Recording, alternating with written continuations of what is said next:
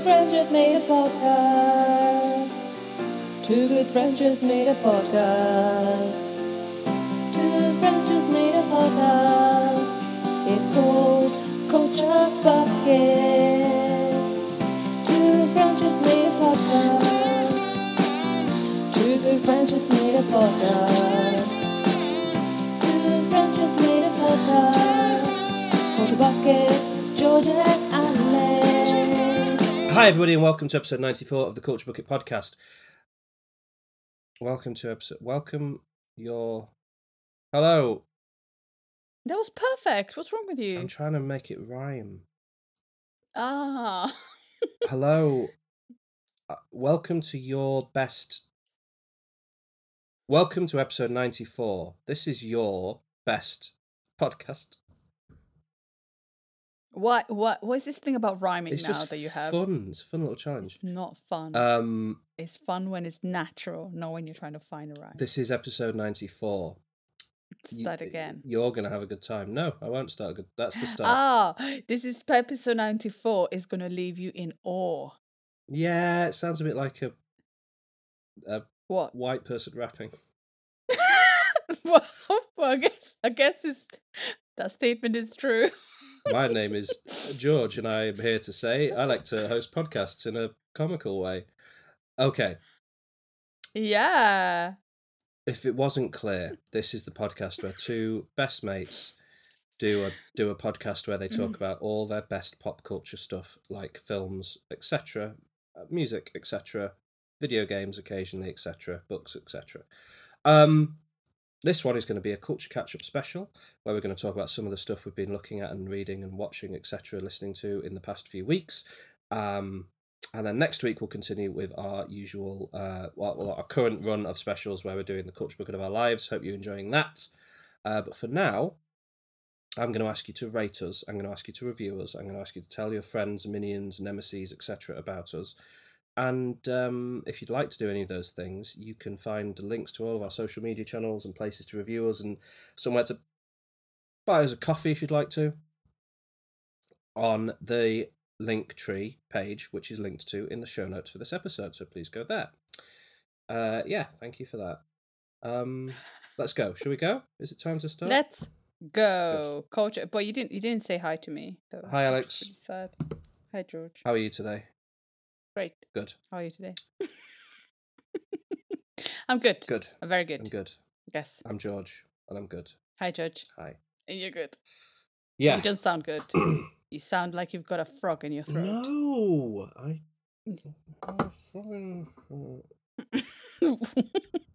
Are you sure?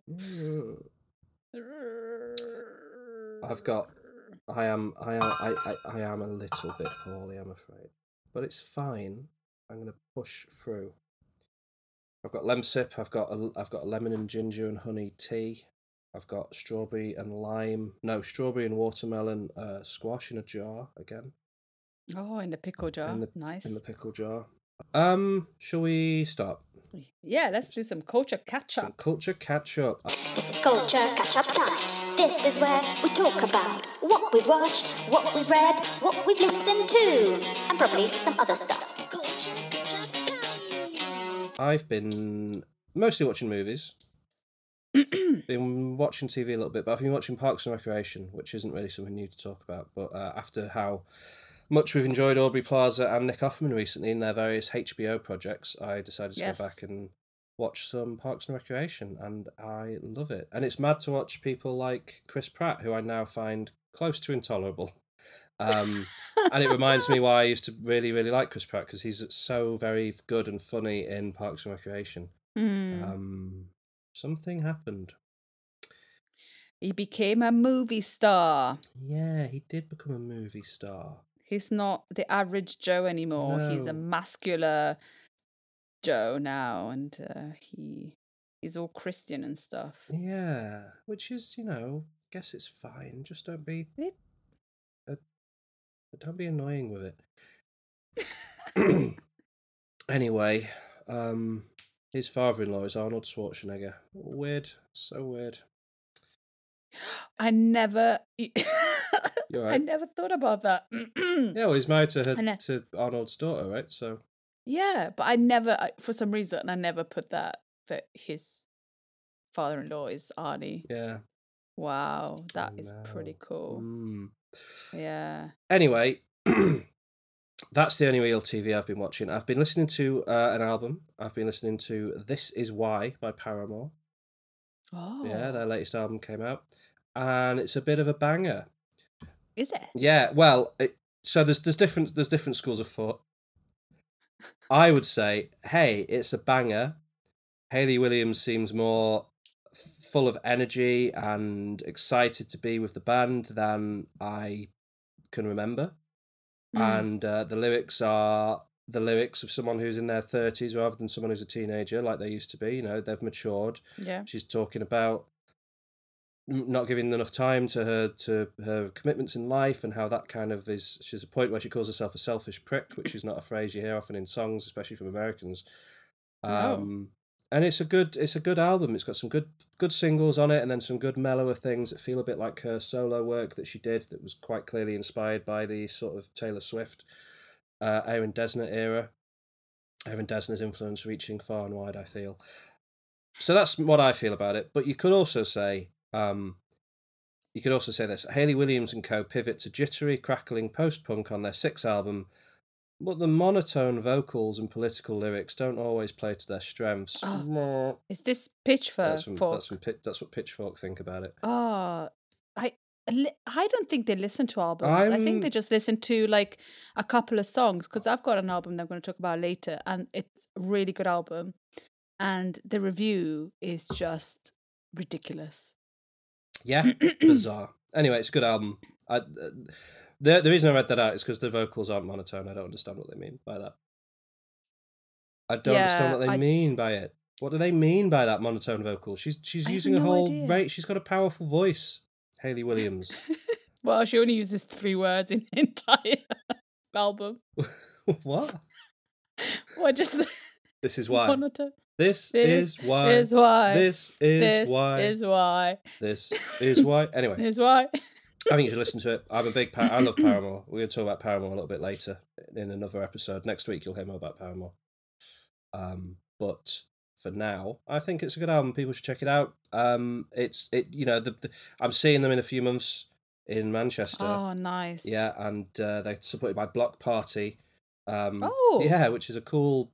That's going to be a cool evening, and you can sense the Block Party influence on this album, you know, and that is mentioned really in that little Pitchfork bit, like the jittery, angular guitars and stuff. It does feel Block Party-ish at times in a cool way, but then you've got. But it's a bit monotone, isn't it? A little bit. Anyway, I think they do a service to music, actually, Pitchfork, because every Pitchfork review I have read has made me like the album more. I mean, that's what they want, really. Well, yeah. Do they though? Well, when it's an album they like, such as SOS by SZA. Yeah. But when it's an album they don't like, such as This Is Why by Paramore, they gave it 6.3 actually, so it's not as if they hate it, but it's just, I don't know. What isn't? Shut up. Yeah. Not a 6.3. It's like an 8.2. 7. 8.7. Now I'm going to talk about some films. I'm going to talk about 5 movies that I've watched since we last recorded. I know, 5 movies. That's of them 4 of them in the cinema, 1 of them at home. And oh, what a movie that was! First of all, I'm going to talk about this movie. What movie do you think I'm going to talk about? Knock at the Cabin. Knock on the Cabin Door. Yes. Is it not Knock at the Cabin? It's called Knock at the Cabin. Yeah. No. Sorry. Knock knocking on cabin door. That's what it's called. Based on a book called The Cabin at the End of the World by an author called Paul Tremblay. I've not read that book, but I have read a book called Head Full of Ghosts that he wrote that was a very postmodern take on the sort of exorcism type story, and is one of my all-time favourite horror novels. So I would recommend going and checking that out just up top. But yeah, Knock at the Cabin, it's the latest from M. Night Shyamalan, adapted from this novel, as I said. Stars Dave Bautista. Yeah. Love that guy. That we know well from, stuff. everything really. Stars Dave Bautista, stars Jonathan Groff, who people know as a voice in the Frozen movies, as the king in the filmed version of Hamilton. I think he originated the role of King George in that. He was starred in Mindhunter on Netflix. I like Jonathan Groff, he's good. We've also got Nikki Amuka Bird, who people would know from The Beach That Makes You Old, M. Night Shyamalan's previous film. Rupert Grint pops up for a bit. Yeah, because he stars in a show called Servants that M. Night Shyamalan makes for Apple TV. So he's sort of collected together some of his regulars, some people he obviously enjoys working with, and then some new people to his world, such as Dave Bautista, Jonathan Groff, to make this movie about two men who are in a couple relationship and they have a daughter, and they are staying in a cabin in the woods on holiday, and suddenly four strangers arrive at the cabin, knock at the cabin, and ask to come in, led by Leonard, played by Dave Bautista, and they quickly overpower the two men and the young girl, tie them up, put them in chairs, and then tell them, hey, guess what? One of you in the next day has to, the three of you over the course of the next day have to decide which of the three of you is going to die, and then the other two of you have to kill them. And if you don't do this, the world will end. Oh my goodness. Oh my goodness, indeed. Dun dun dun. Dun dun dun dun dun. So somebody's definitely going to die. Well, that's the idea. But we all know that M. Night Shyamalan likes a twist or two. Twisty. Yeah, not that. But although don't take that as any implication as to what happens over the course of the movie. This film is mostly set in this, pretty much entirely set in this one location of the cabin and the surrounding woodland.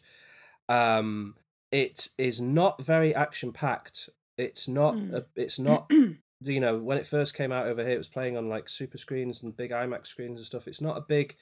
It's very well shot. I'm not Shyamalan. One of his biggest strengths is his cinematography. It looks gorgeous, but there's not a ton of action. There's a lot of monologues and there's a lot of talking, and there's a lot of opportunity for Dave Bautista to really demonstrate kind of how far he's come as an actor, because he's tasked with a lot of dialogue in this movie, and a lot of dialogue that's very like, you know, he's got this tone all the way through of like, I'm so sorry that I have to come here and do this to you, but it's the only way it's going to work, and we all got these visions. And he's just sort of describing and explaining and trying to justify all the way through the movie what they're doing, and he does it amazingly well. And again, M. Night Shyamalan, similar to Denis Villeneuve and other directors before him, Sam Mendes, understands that if you take a great big man like Dave Bautista and make him wear a little tiny pair of glasses, it looks good on camera.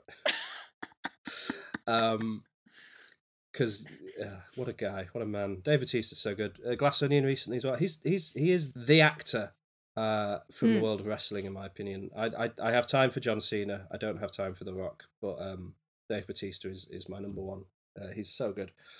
Yeah. The movie overall is decent. It's not Shyamalan's best film, but it's very, very far from his worst film. I had a good time with it. I'd recommend people go and check it out.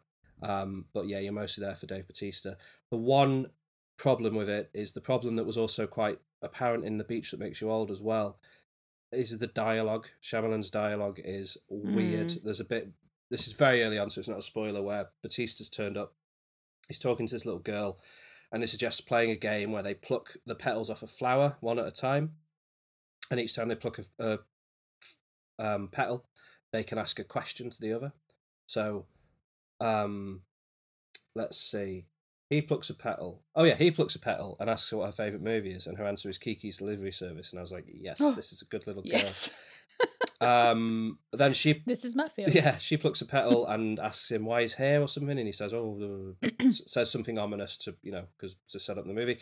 Then he plucks a petal and he says, why do you have that scar under your nose? And she's got like a little hair lip scar here, Yeah. And her response is to kind of look down and look a bit sad for a moment. And Bautista immediately says, and this is the clunkiest line of dialogue I can remember, he says, I'm sorry, Wen. That was too personal a question, even for this game. What game? What are you talking about, Bautista? Well, what a weird thing to say. Petal. Even for this game. We all know this game. The appropriate questions are more laid back. And what? What are you talking? Even for this game. It's such an odd way to phrase. No human being would say that. I'm sorry, that's too personal a question. Even for this game. Anyway, the movie is littered with odd lines of dialogue like that, and you could either go, this is terrible, and it would turn you off the movie, or you just go, do you know what? Shyamalan is a weird master filmmaker that works on his own speed in his own world, and you just kind of go with it. And I kind of went with it, and I enjoyed it, so I'd recommend it. It was good. After that, I went to see a movie, the latest film from another often described master filmmaker, featuring the year's greatest comeback, Darren Aronofsky's The Whale. Yeah. I have mixed feelings about Daniel Aronofsky. I think he's more of a miss. I think than a everyone hit. has mixed feelings about Darren. I think Darren Aronofsky has mixed feelings about Darren Aronofsky. Yeah, I just feel like he has made some good films, but I think he has made a lot of bad films. Well, let's quickly. He made a movie called Pi, which I haven't seen. Have you seen that? No. I've made a movie called Requiem for a Dream, which I haven't seen. Have you seen that? Which is a masterpiece. Okay. He made The Fountain with Hugh Jackman. Haven't seen that, but it's famously haven't seen that one. a bit messy. He made The Wrestler with Mickey Rourke. Which is, it's I watched it once and I was like, okay.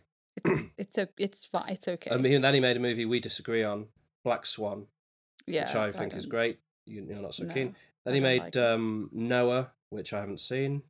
No. Then he made Mother with Jennifer Lawrence. Yeah. Have you seen that? No. Everyone hated Mother. I loved it. That's my that and Black Swan. I don't know. I thought Mother was amazing, but it wasn't. It didn't do well. Everyone hated it, and that was in 2017. He's not made a movie since until today. With The Whale. So yeah, he kind of makes, and also he's kind of settled into, like, The Wrestler, Black Swan. Not Noah so much. Maybe Mother and The Whale. Noah and The Whale. That was a Mark Kermode joke. I like it. Mother and The Whale and Black Swan and The Wrestler. He makes these films now. He seems to be attracted to making like character piece movies where, or character study type films. I don't quite know why he's decided that's his calling in life, but it seems to be what he keeps going back to. And yeah, so I kind of see what you mean. He's not necessarily, but he makes interesting films at the very least, even if they don't always work. The Whale is an adaptation of a play written by a playwright called Samuel D. Hunter. And the script for this movie was written by Samuel D. Hunter, adapting his own work, which is, I think, the first warning sign that all might not be well. Okay. It tells the story of a reclusive English teacher who wants to restore his relationship with his teenage daughter, because he's going to. He believes he's going to die, and the reason he believes he's going to die is because he weighs a lot. He weighs a lot. He's big. Brendan Fraser has got a big fat suit on in this movie. There's been discussions about whether it should have been made with someone of an appropriate size. The thing is, anyone who is of the size that Brendan Fraser's character is meant to be would not be physically healthy enough to make the film. It's a tough one because I don't really like fat suits. I hate Shallow Hal and Monica in Friends. That's kind of the. I don't like fat suits. I don't like that whole thing, fat shaming, etc. It's not good. It makes people feel bad. It makes me feel bad. I don't like it. But then this movie, if you're going to make this movie, that's kind of what you're going to end up having to do. And if you're going to cast anyone in this role, casting Brendan Fraser in a meta way kind of works because it's about someone who has become quite reclusive, and Brendan Fraser over the last few years, due to really serious trauma, physical trauma, mental trauma, abuse he's suffered in Hollywood that he's talked about publicly, has ended up being quite reclusive for a few years, partly through his choice potentially, but also quite a lot through the choice of the industry around him. So seeing him return is great because I grew up, and you grew up, watching his films, and he's brilliant. And The Mummy Returns, that one about the man in the jungle. There are others as well. Looney Tunes Back in Action. His very memorable guest roles in Scrubs. He's good. He can do action. He can do comedy, and he's always been very good. And you see it in Scrubs. at doing sort of melancholy melodrama, tugging on the heartstring stuff. So he is the right choice for this role. If anyone is the right choice for this role, who isn't the size the role demands. So he's big. He's a big guy. He can't stand up without the help of a walker. He just basically constantly needs care and supervision. Most of that comes from his best friend, played by Hong Chow, who you will know as the lead assistant to Ralph Fiennes in The Menu. You know, that actress. Oh, yeah. I really like her. She is phenomenal in this movie. That's the thing about this movie. I don't like this movie, but Brendan Fraser is incredible in it. Hong Chow is incredible in it. Sadie Sink, who plays Max in Stranger Things, plays Charlie's daughter in this movie. She's very good in a role that is very difficult because I don't want to. It gets into spoiler territory, but good lord, the character she plays in this film. And yeah, the entire movie, because it's based on a play, takes place inside his house, in his apartment. And characters come and go, primarily his daughter, his friend Liz, played by Hong Chow, and a character called Thomas, who is a sort of Jehovah's Witness, but not a Jehovah's Witness, because he's from some sort of religious cult that is invented, I think, for the film. If they exist in real life, I don't know about it, and I'm sorry, but it seems like it's a cult that exists for the purpose of the movie. He turns up at the very start of the film to try and recruit, as it were, Brendan Fraser's character. Okay. And then he keeps coming back throughout the movie, and this is the problem with the film, is because it's based on a play, there's about 5 characters in it, because in a low budget play you'd have 5 actors. Yeah. And the characters keep turning up again and again when they don't have any real reason to, and it doesn't really make them feel like real people.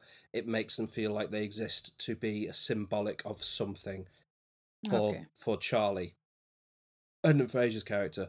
And ultimately, that's what I didn't like about the movie, is not so much about the fat suit and all that stuff, although that does make me feel a bit uncomfortable, but the film itself is very, very maudlin and obsessed with the like symbolism and what things symbolically represent, and things having more meaning, characters attaching more meaning to things than any real person in real life ever would. There's an essay that Brendan Fraser's character reads over and over again, and the result, the ultimate, like, this is what the essay was about, or who wrote it, you could have guessed from the start. It's not a particularly interesting twist. And no one in real life would be that obsessed with one particular thing in their life, if that makes sense. But because it's a play, or because it's based on a play, it represents some. It just felt stagey, and I didn't care for it. The Whale is not for me, but part of me hopes that Brendan Fraser still wins an Oscar for it, because I think he's very good. He's doing the absolute best job he can in the film, and the shortcomings are to do with the writing and the direction and stuff, in my opinion. Yeah, that's The Whale. Yeah, because the best thing I've heard about it was the acting in it, but did you not find the emotional connection between the characters? So I've heard it's quite upsetting as a film. Is that? Yeah, it is. Did you find that? Yeah, it's very upsetting. Because there are people that just treat Charlie awfully. So yeah, there were bits and pieces that are upsetting, and it does tug on the heartstrings at times, but as a whole, it just doesn't come together for me. Yeah. You gonna watch it? Yeah, I guess at some point I will. Like I said, with Aronofsky, I'm just a little bit. It's just a little bit too much sometimes, that it just. Like what you're saying makes sense in other movies that he's made. Yeah. There's just too much, maybe trying too hard to make symbolisms out of stuff, but then losing the point or losing the trajectory of the story. Yeah, so, which works for me sometimes, but just didn't work for me at all in this one. Yeah, I would like to watch it, I think, but I'm not going to rush to the cinema. Yep. Next I watched on Shudder, streaming service Shudder, if you have access to that. I watched the latest movie from Neil Marshall, director of Dog Soldiers and The Descent and Doomsday, some films I enjoy very much. The Lair, The Lair, which is about a pilot played by Charlotte Kirk who crashes in the desert somewhere and finds an abandoned Russian base full of monster things, and she recruits a group of soldiers to go and fight the monster things. One of the worst movies I've ever seen. Worst or best? Worst. Awful. Absolutely abhorrently terrible. Upsettingly bad for a director that's made some good stuff in the past. To see, like, incompetently made, not just bad, like poorly made, like very poorly made. The action is so badly shot. The lighting is bad. The cinematography is bad. The special effects are bad. It's all just deeply terrible. I only mention it really because normally I'd watch a film like this and not bother bringing it up on the podcast. I mention it because anyone who's interested, go and read about the relationship between Neil Marshall, the director of this film, and Charlotte Kirk, the lead actor. They are in a relationship, which is fine. There was a big age gap between them, but whatever, they can do what they want. But Neil Marshall made the Hellboy movie that David Harbour is in a few years ago, and Charlotte Kirk had been sort of somehow involved with a producer of that movie who tried to get Charlotte Kirk cast in the film. Another producer on the film who kind of had say over casting saw that she's a bad actress, so refused to have her be in the film. She then met Neil Marshall, who fell in love with her immediately, and Neil Marshall tried to get her role in the film, and again the producer said absolutely not. And Neil Marshall, apparently, there's a quote somewhere in some article I read, announced in frustration that he will now dedicate his life solely to making movies starring Charlotte Kirk. And the first of those movies was called, what was it called? It was about a witch. I haven't seen it, but it's supposed to be awful. What's it called? The Reckoning. About a witch played by Charlotte Kirk, meant to be bad. And then this is the second collaboration between the two, which she's like helping to write it and produce it and stuff. The Lair, which she stars in, abhorrently bad, and she is awful in it, this actress. And up next is Duchess, another collaboration between the two, which is like an East End Cockney gangster movie, which will probably not be good as well. Just fascinating. This is a guy who, he made Dog Soldiers, he made The Descent, Doomsday, Centurion's going to be quite good as well. And he just seems to have, and he did a couple of episodes of Game of Thrones and a few other quite good episodes of TV. And he just seems like he's decided he wants to entirely pivot into making bad movies with this lady that he's sort of fallen for. But is she a bad actress? She's I don't like to be unfair and cruel on people, but she is awful. Wow. She is unrepentantly terrible in The Lair. And she wrote it, and the worst thing that is the dialogue. It's just shocking. And I think it's Vanity Fair. If you look up Charlotte Kirk Vanity Fair, listeners, there is quite a long article about how her involvement in various things led to I think the CEO of Warner Brothers needing to resign, and some other big Hollywood producer had to resign because they got involved in some kind of sex scandal with her. No judgment on her personal life or anything like that. She can do whatever she wants, but as a professional actor and writer, I was stunned to see that movie exists, because it's stunning. Anyway, stunningly bad. It will not be in recommendations at the end of the episode. Although that Vanity Fair article probably will be, because you should read that. That's the only thing you should do from The Lair. Anyway, that's The Lair. Don't watch it ever. It's not even in a so bad it's good way. Just don't watch The Lair. Just don't. Moving on to a film which, according to, when did it come out in America? Good Lord. Okay, came out last June in America, but only just came out in the UK now, but premiered at some film festival in 2021, so Wikipedia names it a 2021 film, which is bonkers. Marcel the Shell with Shoes On. Yeah. Yeah.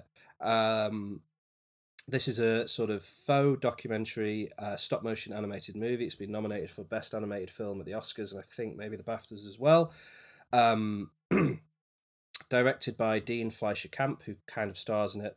Written by Dean Fleischer Camp and Jenny Slate. and Nick Pally. You know Jenny Slate, don't you, Alex? Yeah. Yeah, I do. And Jenny Slate voices Marcel the Shell with Yeah. Shoes On. Apparently based on a series of web shorts that Dean Fleischer-Camp and Jenny Slate made together years ago. They used to be married. They're not married anymore, but they still made this film together, which is, we can all be glad that they did because it's good. Follows the adventures of Marcel the Shell with Shoes On, who is discovered by Dean, who his relationship with his wife has gone badly. And he's moved out of his home and he's now staying in an Airbnb. And in this Airbnb, he discovers a tiny little 1-inch tall shell wearing shoes called Marcel, voiced by Jenny Slate, who he then decides to make a documentary about. And the movie ends up pivoting into being an attempt to reunite Marcel with his missing family and discover where they are. Most of the film is pretty much just Dean following Marcel around this house as he kind of explains his philosophy on life. And spends time with his only remaining family member, who is Nana Connie, voiced by Isabella Rossellini, who has an Italian accent because Nana Connie grew up in the garage and not the house. And it's a very sweet, pleasant, lovely little film. It is a PG and it is a children's film in some ways, but it's very much like it's like a Ghibli film in the way that like it doesn't try to be flashy and fast, and it has faith in children finding the joy in something without it needing to be kind of fart jokes and jumping around kind of thing, and that makes it really appropriate for adults as well. I really really really enjoyed it. It's just got like some very good. There's a good, like one of the best jokes early on is where Marcel is demonstrating to Dean how he gets around the house. And one of his methods of travel is he's hollowed out. No, it's not hollowed out. He's cut a hole into a tennis ball in a way that it's a little door, and he gets inside the tennis ball and then just rolls around the house, bumping into things, and that's very funny. And then he shows how he's constructed a rope. He's hung a rope between the window and the tree outside so he can get to this tree to get the fruit off it. And he kind of slides along the rope in a shoe. And Dean says, "Where did you get this rope from?" And Marcel goes, "Oh, I'll show you." And he leads him to the bathroom, and he goes in the bath and he goes down to the plug hole and goes, "We pull the hairs out of here. They're really, really curly, but when we straighten them out, they're really strong." and then Marcel's just like, "Why are you laughing?" And the camera's just shaking as Dean's laughing, because obviously he realizes that it's just pubes that this little shell's been pulling out of the thing. It's amazing. It's a really wonderful film, and it made me cry at the end, and it's unexpectedly delightful, and I'd recommend people check it out. Marcel the Shell with Shoes On is an absolute delight. So check it out. You should check it out, Alex. You'd like it. Yeah, I've been meaning to watch it for a while. So yeah, definitely. Yeah, boy.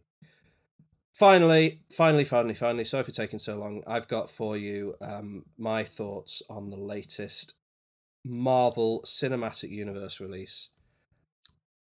Quantumania! Ant-Man and the Wasp, Quantumania. Ooh. The worst Marvel film. The worst? The worst Marvel film, according to all the critics. It's got 48% on Rotten Tomatoes. It's been absolutely savaged. Wow. And destroyed. I saw it on Friday, and I've spent 2 days really desperately trying to, because I feel like as a sort of amateur film critic, I should be able to look at a movie that everyone agrees on as being bad, and see the problems with it. And I'm a biased simp for Marvel. I really liked it. But have you noticed there's been kind of a critical war against Marvel? Like, it's getting a little bit to everybody's got an opinion if it's not exactly what they want. Yeah, it seems like that. It feels like it's more like a trend that now you have to hate on Marvel rather than enjoy the ride and watch the film as what it is, which is an action sci-fi film about superheroes. Yeah. Has become a bit like Star Wars, hypercritical fans that think that they know what's best for a film. A lot of the criticism around Quantumania seems to be, I'm going to read from the Rolling Stone magazine review of it for a moment, seems to be along these lines, right? This is from the middle of the review. At this point in time, anyone going into the Marvel Cinematic Universe is expected, if not required, to have committed every bit of inter-franchise minutiae to memory. There are 30 movies, and if you count the non-Disney Plus fare, 20 TV shows that claim to take place in and around an interconnected MCU. And any viewer who doesn't instantly remember every plot point, every passing reference, every potentially teased development, and Easter egg and character history and footnote to big world-altering events can quickly find themselves in the weeds.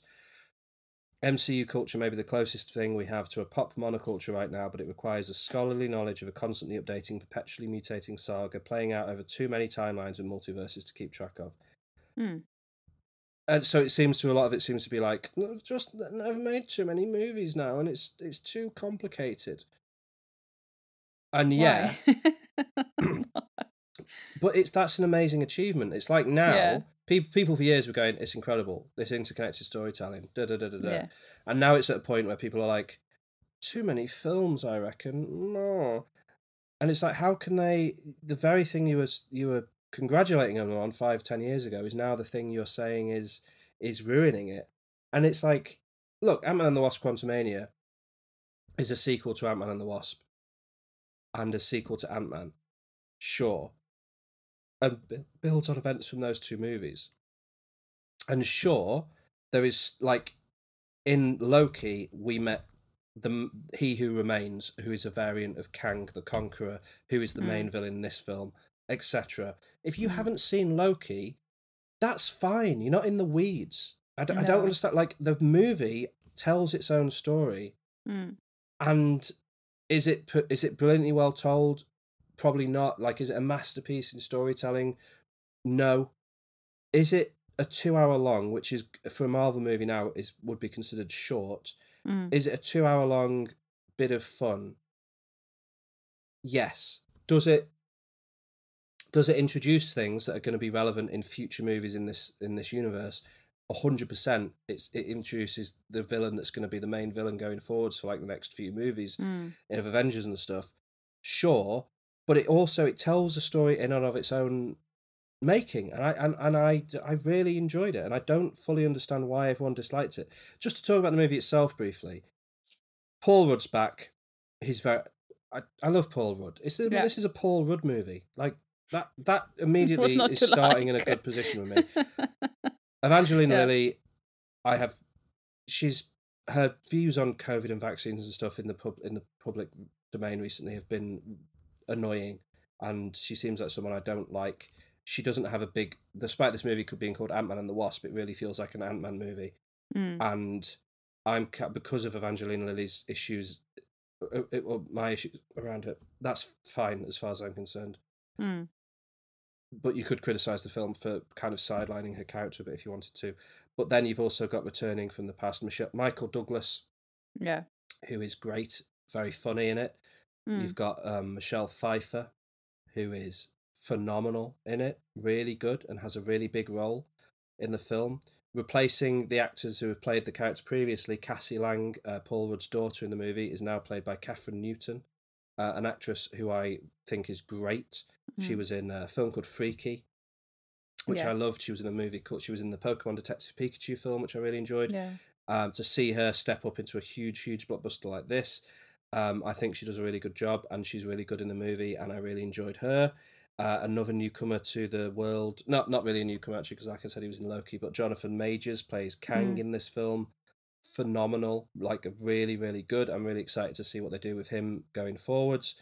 And yeah, the movie itself takes place primarily in the quantum realm, tiny little microscopic dimension that exists underneath our own, that our lead 4 characters, our family of shrinking people, get sucked into at the start of the movie, and the plot of the movie is their attempts to get home. And the quantum realm, it turns out, is basically Star Wars. So we've got cantina bars with weird aliens in, and we've got like rebels fighting the evil empire and all of this stuff, and like you can tell that Star Wars is a huge influence on the film.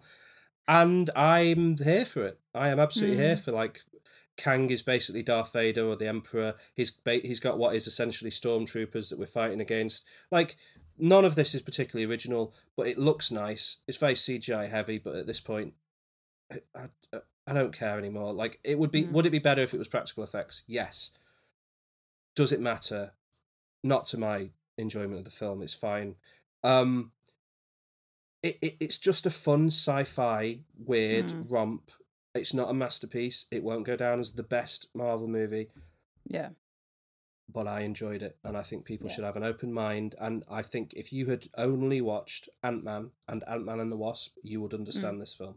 There would be nothing in this movie that you wouldn't grasp. It's fine. Okay? It's your turn. Do you not want to talk about episode 4 and 5 of The Last of Us? Yeah, well, we can segue into your culture catch-up now. Yeah, Starting so... with that. Yeah, well, very quickly, because I don't know if you then would like to do a special at some point. I'd really want to do a special on it, but we can talk about it. Okay. We can talk about it a little bit. What did you think of episode 4 and 5 as a non-game player? Episode 4 and 5 as a non-game player, I've realised now that I should not... anybody that comes into this in every episode, unless it is Joel or Ellie, I should not like them.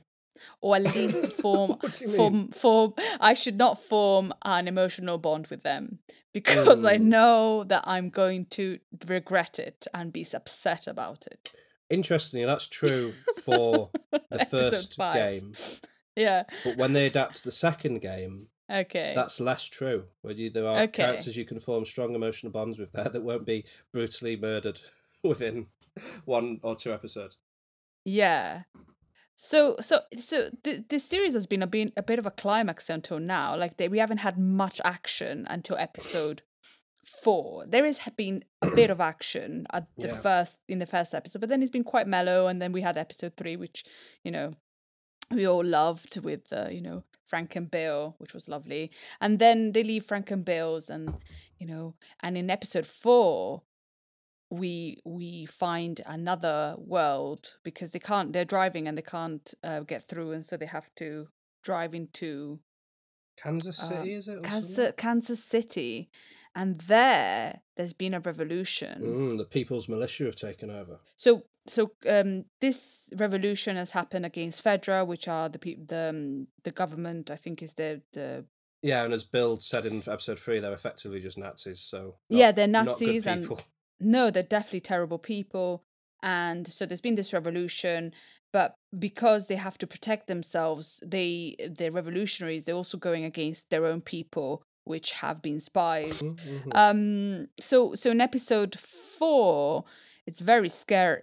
Episode 4 is quite scary, because they meet other humans, and at the moment the things that you're most scared of are not the fungi. Are the humans. And so they meet these humans, and you're terrified about other humans. You're not actually terrified about the fungi. So that's quite fun to do. And of course, Joel is the coolest guy and shoots everybody down. And God, I love that guy. I love Pedro Pascal. Yeah, he's amazing. He's phenomenal. Have you seen an interview where I think he did an SNL recently, and he did like this Valley girl accent. Oh, is that when he's in a hospital bed? Yeah. And he keeps breaking... Yeah, I have seen that. Yeah. It's very good. But then he does an interview in a late night show, and it's just funny how he talks about The Last of Us in this Valley girl. We can watch it in my tube if you want. It's so funny. And I just love him. He's so lovely. And I love Ellie. And, they're fighting and they go up spaces and stuff like that. And so that's quite terrifying. But they manage to escape, but then at the end of the episode they meet Henry and Sam.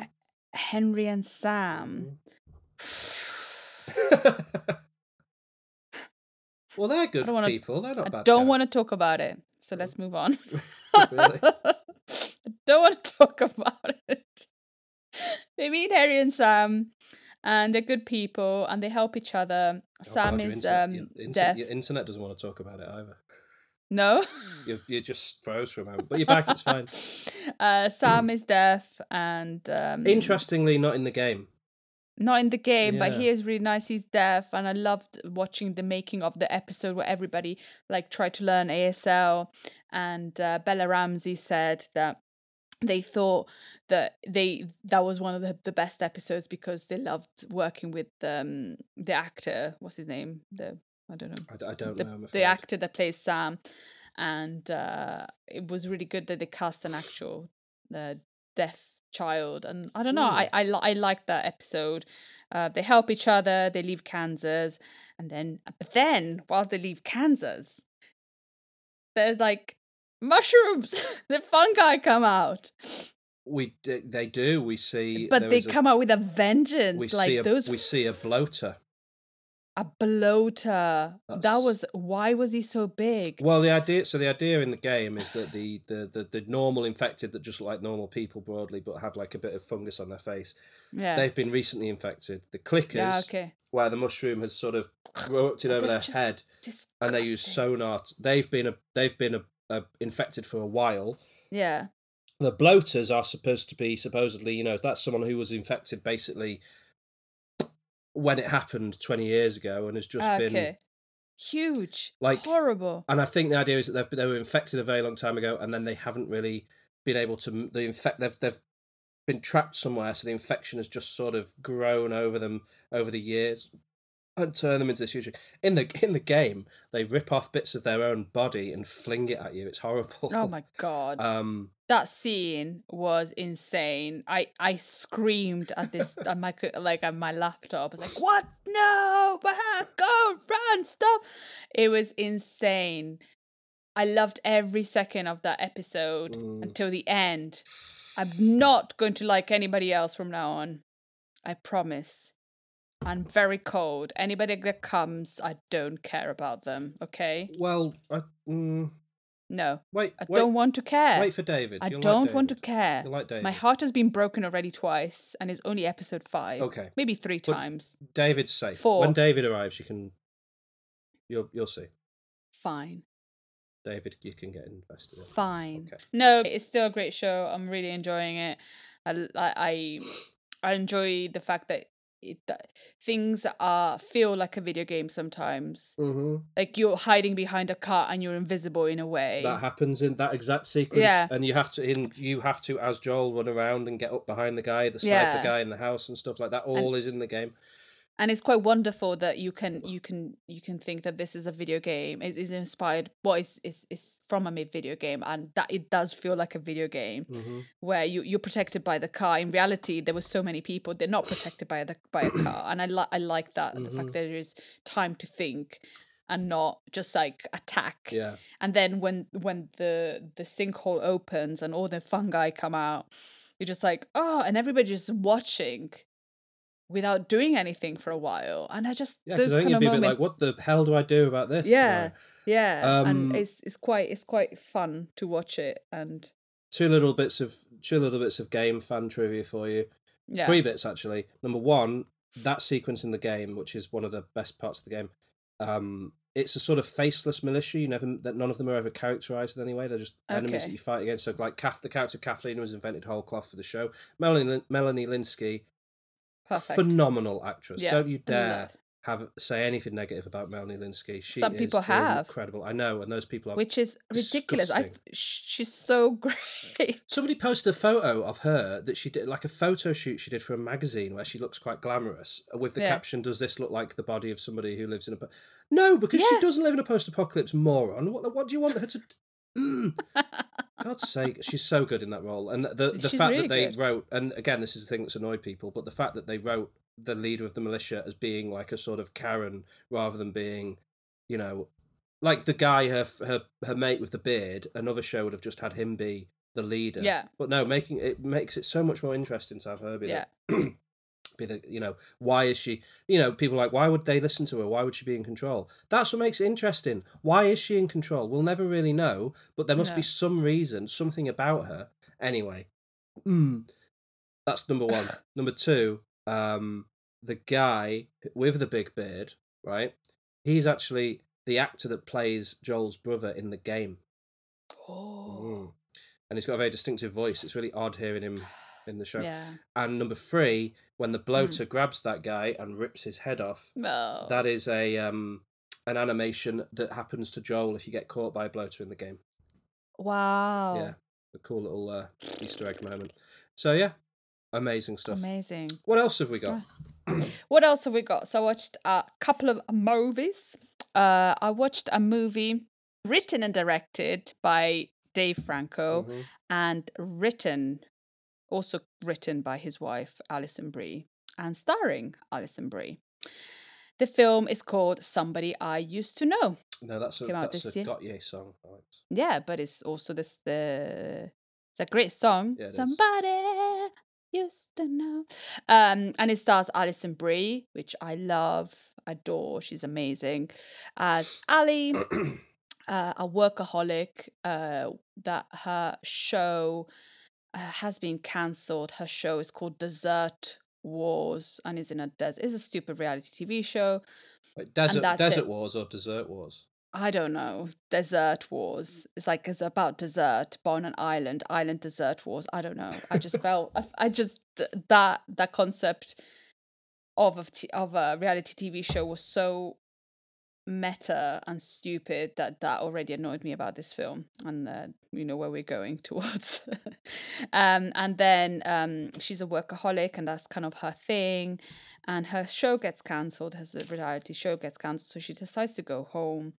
And in a bar, randomly, she meets her ex-boyfriend, played by Jay Ellis, who I love from the show Insecure. And they kind of have a really fun night together, and kind of reminiscing about how they used to love each other, but then you don't know they love each other. Like it's a really weird. You only find that out later, or if you've watched the trailer, or if you watch the trailer.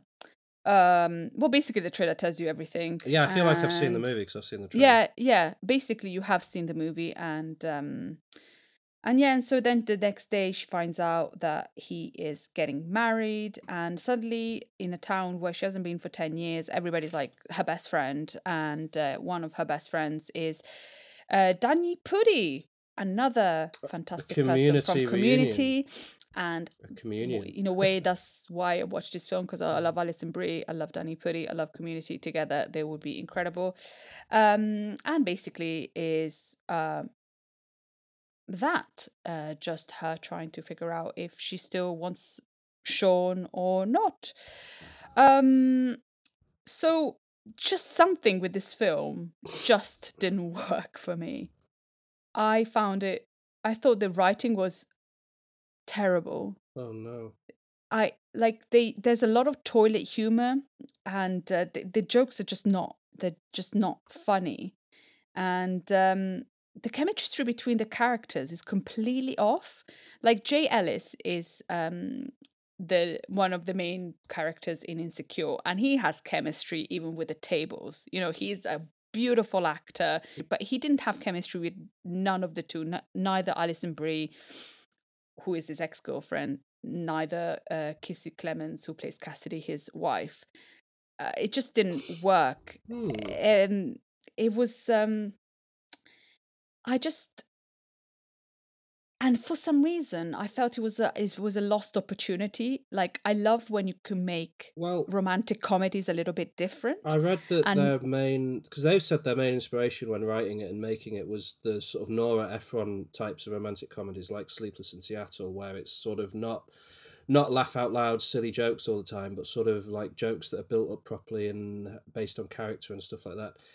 And I kind of thought you'd like it, because I know that you like Sleepless in Seattle and Nora Ephron stuff and But things. I like romantic comedies, but the jokes they put were not intelligent jokes. Like I said, it was very toilet humor joke. Yeah. And it was weird. It just didn't. They were trying to make a point about something. They were trying to be different in the kind of romantic comedy where not necessarily the two people that you want to get together. But I didn't. It was just a mixture between different films with bad writing and no chemistry, and I don't know. Well. And it kind of made me a little bit upset, because I love Alison Brie and I don't like not liking her in a film. and with the amount of like experience that these, especially Alison Brie and Dave Franco, have in the comedy world, to make such such a film that has not funny at all. It was just like, what a missed opportunity. Who watched this film and went, oh, this is great? I don't know. Well, it's interesting that Dave Franco's last movie was his take on a home invasion horror film, which I really like home invasion type horror films, and I thought it was awful. I hated it so much. And now his next movie is trying to do a sort of Nora Ephron style romantic comedy, which is the kind of movie that you're into. Yeah. And he's done a bad job of that. So is he just going to keep picking genres and making hateful films? Yeah. I don't even dislike Dave Franco too much. I just don't know what his... That's why I'm upset. I'm like, I like you. I like Alison Brie. I like the actors that were in this film. But you made me just... And I thought about it after, and I was so angry. I was just like, why did you make such a bad film? Yeah. Not bad, just so shallow. It was a very shallow film, just extremely shallow. There was nothing. It was about, a woman that chooses a man. In 2023, you don't need to choose a relationship or your career. You this pretty much, we passed that. Let's make something different. Mm-hmm. And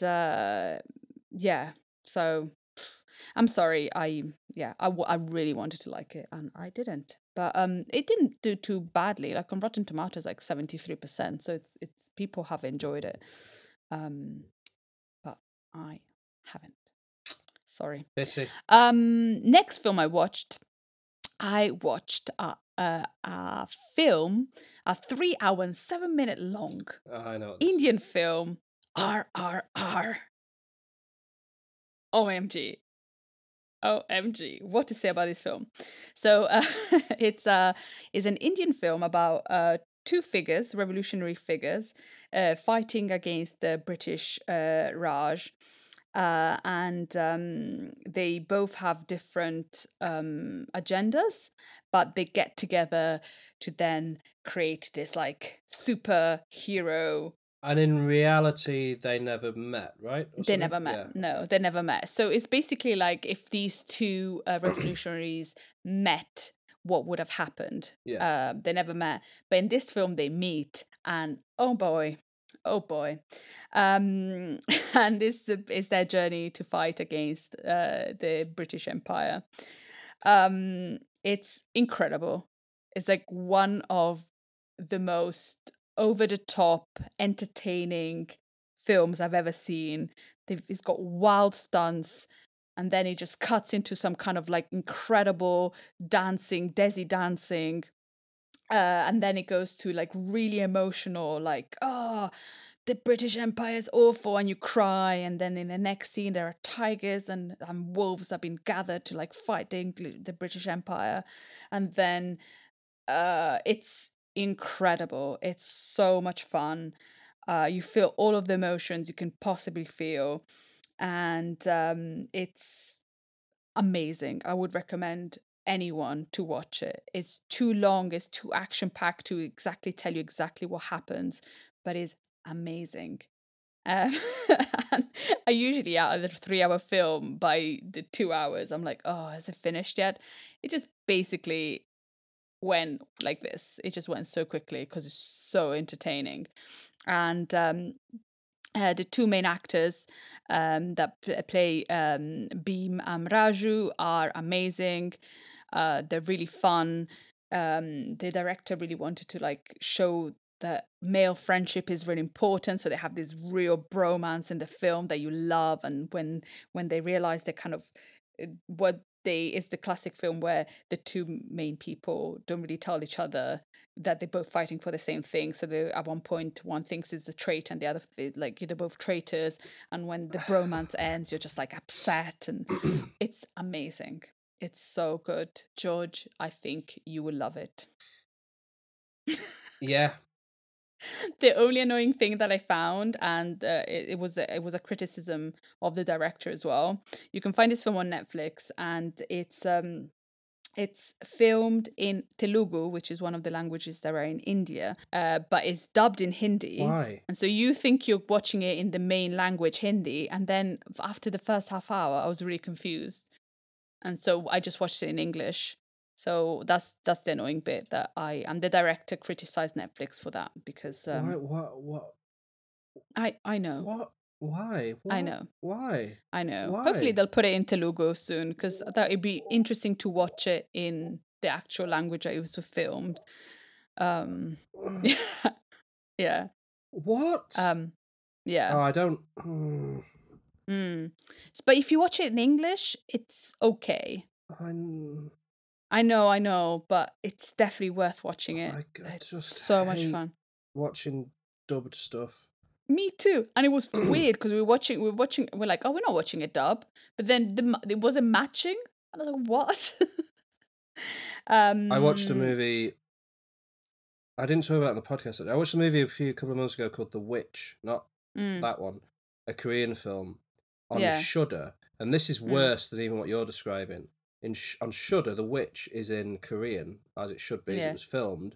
Yeah. But over the course of the movie, the subtitles slip out of sync, so that by about the halfway point, the words at the bottom of the screen are the words that were said by the mouth of a person like 5 seconds earlier, and you're watching someone else say something in response to the words. Awful. Just do it properly. International cinema, respect it, please, and stop. Yeah. And the other thing is, this is one thing that might irritate you. So you have to just go with the flow. You know how much I hate dubbing. And so the film is dubbed and in English, and is dubbed by Indian actors. But what they say doesn't match the subtitles. So What? Okay.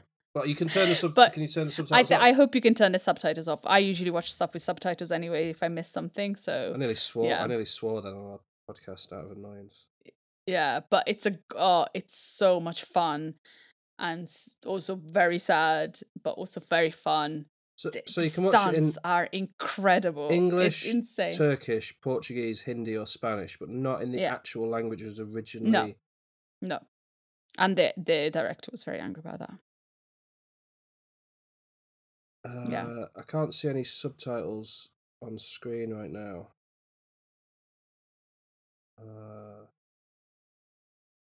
Yeah, it looks like although it's just people punching each other. No one's talking. Yeah, well, that's the thing. Sometimes you can watch it without subtitles. Okay, good. Stupid film. Yes, I mean, good film. Stupid Netflix. Sorry, go on. And it's the highest growth. Is the highest grossing Indian film ever made. Like, it's insane. And people have been talking about this film non-stop for over a year since it came out. People have been obsessed with it, and it's 3 hours long. Just watch it with people. I watched it drinking some gin. It was wonderful. It was such a ride. Okay. It's so much fun. And then I watched a series on Disney Plus called Extraordinary. Oh, okay. Yes, and it's a hero film. It's a superhero sitcom.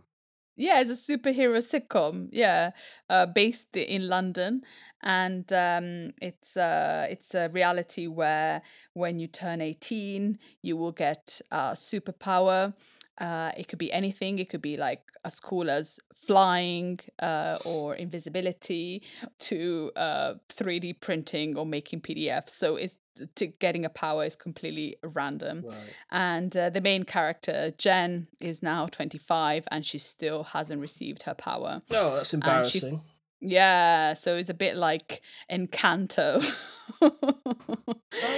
She still received her power, and she feels kind of left out and a little bit not good about herself. But all of this is just kind of it's just a sitcom with like some friends have just graduated from uni and they all live in a house in London, and they've got crappy jobs or they don't have any jobs, and they have casual sex, and they take drugs, and it's quite fun because it's quite a good oxymoron. Disney Plus. Superpowers, and also no more kids living their life in London. So it's quite it's good. It's fun. I think the first few episodes are really great because it's kind of different and everybody's got these powers, and the powers sometimes are really silly, and it's kind of a fun kind of coming of age after university kind of feeling. But then it kind of gets a bit repetitive towards the end, and I liked it, but I hope the second season they can explore like something a little bit different and make it more fun. But it's good. It's fun. It's a fun watch. And then an album recommendation, an album that I listened to. This is My 21st Century Blues by an artist called Ray. She's a British artist that has been trying to release an album for years, but her record label wouldn't allow it, which sounds ridiculous, just because her I think she got signed after releasing like an EP, self-releasing an EP, got signed by by Polydor, and then they didn't give her a record. They told her not to. She couldn't release a record because apparently one of her like another EP that she released was a flop. But it's like, it's not all about the money, it's about releasing music, isn't it? That's what an artist wants to do, but these record labels want to just make a lot of money. And I really enjoyed it. It's compilations of songs that she wanted to release, and they're fun. There's one that's really popular on TikTok, so I already heard that a few times, but I think it's a really different album, and with a lot of personality and a lot of kind of I don't agree. No, you don't like it? I think it's ambitious but uneven. You're reading that bloody Pitchfork thing. I read that and I was like, I completely disagree. I think it's really varied and really fun. And the only song they like is the single Black Mascara. It's like, piss off, Pitchfork. You only listen to that song. Well, they say they like escapism. Whatever. And but there's one song that I really liked, which is called Environmental Anxiety, which is about how, we treat the world. And I just really like how she did it, and how by the end of the song there's this laughter that then gets kind of what does Pitchfork say? It tries to cover so much ground that it occasionally feels glib. They haven't listened to the album. Are you going to listen to the album now that Pitchfork has? No, because I feel like she's still trying to work out what she wants to say. Once she realises what she wants to say and is less uneven and fulfills her ambitions rather than fails to meet them, I might listen to her music. Shut up. I hate it. Don't mention Pitchfork. No, I had ignored it because I saw that bad Pitchfork review and hadn't seen any mention of it anywhere else. But looking it up now, I can see that The Guardian gave it 4 out of 5, The Independent gave it 5 out of 5, Enemy gave it 4 out of 5, Telegraph gave it 5 out of 5. I can see that it's been well reviewed. But I hadn't seen any of those reviews. I'd just seen the Pitchfork review and been like, oh, I guess I don't know what. Didn't bother with it, but now I will listen to it. Because what I do now, I don't read reviews before listening to an album. I just listen to an album, and then I go to Pitchfork to make me like the album even more. Yeah. So I like this album, and then I read the Pitchfork review, and I was like, I love this album, Pitchfork, like with the Rina Sawayama album. Oh yeah, I mean, I hadn't even heard of her. Like, I just didn't know who she was at all. If you see what I mean. Yeah. To listen to, but yeah, cool. Yeah, the what I like also about the album is it starts with somebody presenting Ray, and you expecting like an American voice because the presenter is American, and then you have Ray, who's British, speaking, And then at the end of the album, she thanks people for listening to the album. And I quite like that because it's quite humble to say, oh, thank you for taking the time to listen to my album. And I think that was quite nice. That's the British way. Yeah, thank you very much. I'm sorry. Thank you. And that's it for my week. It's quite the week. Okay, you ready to watch some movie trailers? Movie. Yeah. Good.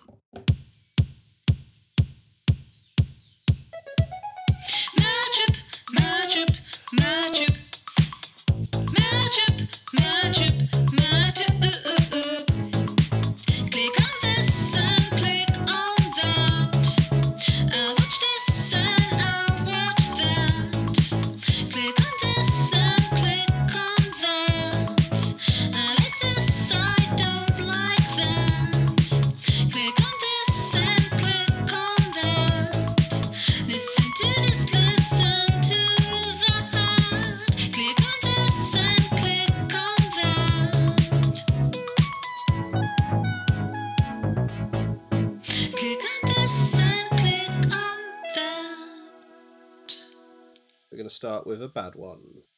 Oh, is that The Flash? No. Oh, even worse. Ooh, you'll see. Oh, exciting times. So, Judge is presenting Children of the Corn. What the? The Children of the Corn. Are you ready for the Children of the Corn? I'm ready for the Children of the Corn. Good. This is a bad trailer. We'll see. Are you ready? Okay. Yeah. This is the new adaptation of The Children of the Corn. What is that? Oh, okay. Prepare to witness the horrific rise of the next generation of Oh, wow. So we're in America in the... This is based on Big a Stephen fields. King story. If based you, on the yeah. short story Ah, sorry. Okay. So there's already been an adaptation. There's been yeah? like 10 Children of the Corn films. by Okay. Stephen King. And there's a cornfield. I would never go into a cornfield. I'd be too scared. There's too many bad things happening in cornfields. Yeah, I agree. Yeah, you know. So is it like a place run by evil It's children? an evil children film, which I'm always Love a little it. bit on board for. So hard sometimes. Okay, because children are evil. But I can help with your pain. Oh, Brace yourself. okay. He who walks. And the adults have been took care put in prison. Maybe? So Or just now I'm going to smashed up in the head. Like killing all the adults. Wow. For starters. Okay. So they're in prison and these kids are going to kill the adults because they're the children of corn. They're wild. Come! This is our world now! Oh. Oh, and they're properly going at it. They're burning the city. They've got blood on their faces. Things are exploding. Explosions. Everyone's on fire. Burn! Children. Do you not think it's going to be good? Well, I think the voiceover ruins the trailer. Children of the corn. Based on the story by Stephen King. An epic journey through evil children. It's like a 90s trailer, right? It feels like a Yeah. 90s trailer. It's so weird. Yeah. I don't know. What do you think? What do you think of that trailer? I'm not going to watch Children of the Corn unless you make me watch it. I don't care. Well, I'll let you know. Oh, what's going on? I don't want to stop it. Can't watch. I don't care, just like... Is it a good book at least? I haven't read the book actually. It's based on a lot of there is a lot of what am I looking to say to you here? I have no idea. There's a lot of Yes? Of what? Children There's of the a lot. Corn movies. Oh. Like a lot of them. Like too many. Well, they made one and then they made like 15 more or something, but they're all like made for TV ones, so they're bad. So this is like a reboot. I've never seen. It's on Shudder. It's on so it should Shudder. Be okay. No, that is not a sign of quality. That is. I told you about the Lair. Ah, Did yeah, I not true, tell you true, about yeah. the Lair? Yeah. Yeah. We'll see. I think it does look all right actually, but it could be terrible. Okay, you ready for this? The Flash. Is this a good trailer? I'm not going to say anything. You're just going to watch it. Okay. Are you ready? Okay. Yeah. All right. Tell tell me something. You can go anywhere. Another timeline. Okay, so Ezra Miller with his potato face Another universe. is there. So why do you want to stay? And it's very serious, like always. I don't know why they have to make it serious. It's the Flash. That's why I like Marvel. It's not serious. Well, just keep watching. My mom lives. Okay. I'm not gonna lose her again. Oh, my mom lives. Sorry. Sorry. Just don't like Ezra Miller. Time has a pattern Okay. that it can't help reliving. Oh, is he going to go around the world for 65 times and go right back in time like Superman did? Possibly. Oh. Magnets. My face. Mul- Oh, there are two Ezras. multiple Millers. Wow. If you were to go into the past, So that's why we have to keep this film and fight and not the others. Bruce, I could fix things. Oh, this film is already annoying me. This can't be happening. Oh, Ben is back. Ben Affleck as the Batman. Was he not fired? No. we've been Ah. waiting for you. I created a world Oh, with no metahumans. And now I'm there's sorry. no one to defend us. There's too many like, this is not right. I created a world. Just toomps. Oh, what, is he becoming Batman? Is the Flash becoming Batman? Okay. You are. The Batman's becoming Batman. Who's that? Is that Michael Keaton? Yep. Why? No! I don't want to. Are they trying to do a Spider-Man here? They cannot do it. People won't remember him. I Apart from remember him. us. Yeah, I don't know what I said. Just If I can't get back, It's just do your own thing, DC. Don't try and make Marvel films.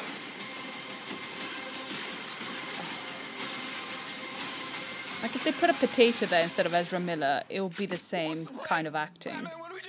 There won't be a future. Which whose Batman is that? Is that Okay. was that still Michael Keaton? It's not Clark. Oh my god, no. Kara. I'm well, we're Barry.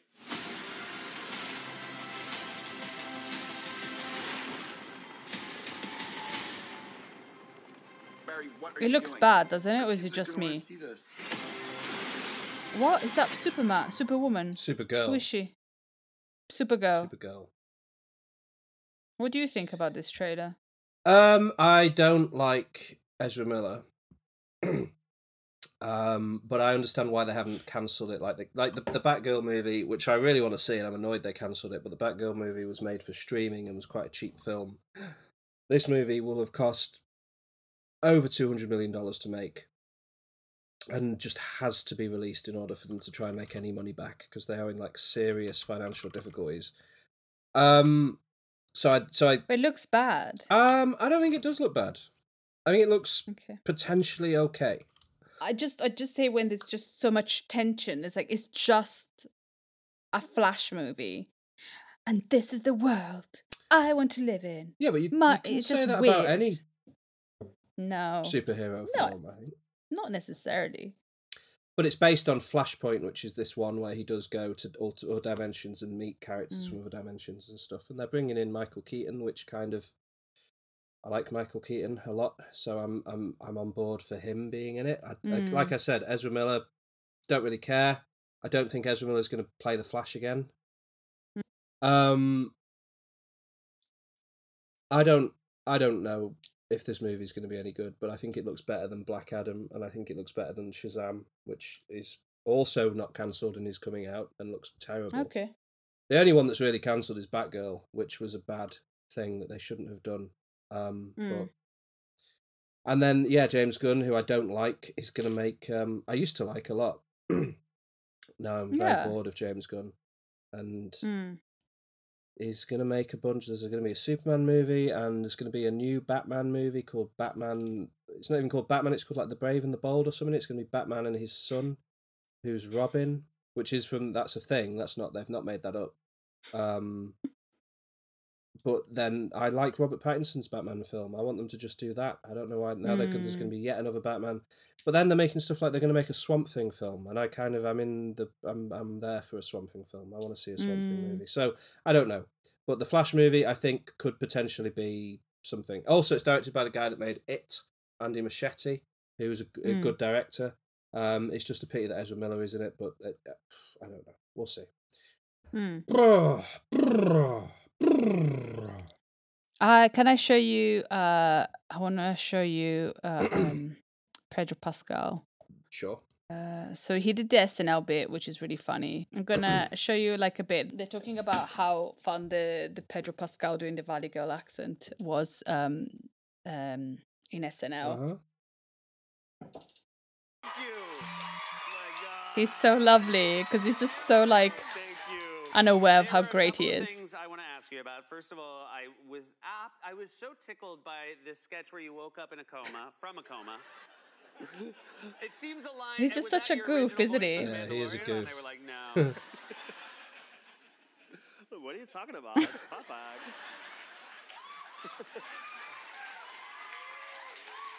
This is the why. Yeah, we would talk like that on the set of The Last of Us. It started with which I guess you have to do to like deal with what you're processing on the lab. Yeah, deal with somebody dying every episode in front of you. Now I'm gonna watch The Last of Us with my wife, and at the end of every episode, I'm gonna be like, "That was so sad." Oh my god! Exactly. Those mushrooms be in business. No kidding. I can't believe it died. It was like my favorite one. Oh no, what's gonna happen now? I'm telling you, It's so cute. Like, I love him. Nice. Like, what's gonna happen next? Yeah, he's lovely. Yeah, love Pedro. I love Pedro. I love Did you ever watch The Mandalorian? I think I watched a few of the first season, but I'm gonna watch. Yeah, some more. I mean, it's not as much because it's all him in the suit and stuff, but it's Pedro Pascal. He's good. Pedro, yes. He's bloody brilliant. The only thing is, I guess he's fine, but that second Wonder Woman movie that he plays the bad guy in is a mess. But yeah, but it's just a messy film, isn't it? Yeah, but he does what they asked him to do. It's just very weird. Okay. Yeah. That brings us to the end of this episode number 94 of Culture Bucket Podcast. Just time for some recommendations. I think people should watch Marcel the Shell with Shoes On and also Ant-Man and the Wasp: Quantumania. Stop and just, have an open mind. It's not as if you have to support Marvel. They're the biggest thing in the business, but, just, I don't know. I think it's good. I like Paul Rudd. Have some fun, guys. Yeah, have some fun. All right, what would you recommend people do? I would recommend, of course, to watch RRR. Great film. Is that about pirates? But it's about pirates. Yes. No, it's not about pirates. And I would recommend to listen to the album by Ray, My 21st Century Blues. My 21st Century Blues. Interesting. Not somebody that I used to know. Nope. Well, no, watch it and let me know what you think. Maybe I'm just overreacting. But it's not, Maybe it's I was not a expecting too much. recommendation. It's just a go and yeah. Okay. Give us your opinions. I would like to know what you think about this film. You can find it on Amazon Prime. Very easy. Very easy. Very easy. Very easy. Very easy. Okay. So yeah, thank you so much for that. This has been episode number 94 of the Culture Bucket Podcast. Please join us next week for episode 95, where we'll be doing Culture Bucket of Our Lives 2006 through to 2015. Can't wait for you to join us for that. Oh, and rate and review us on everything and get bars of coffee if you'd like to. Link in the link tree, which is on the link for the show notes of this. Yes, please. Bye. Bye. Bye. Bye. Bye. Bye. Bye.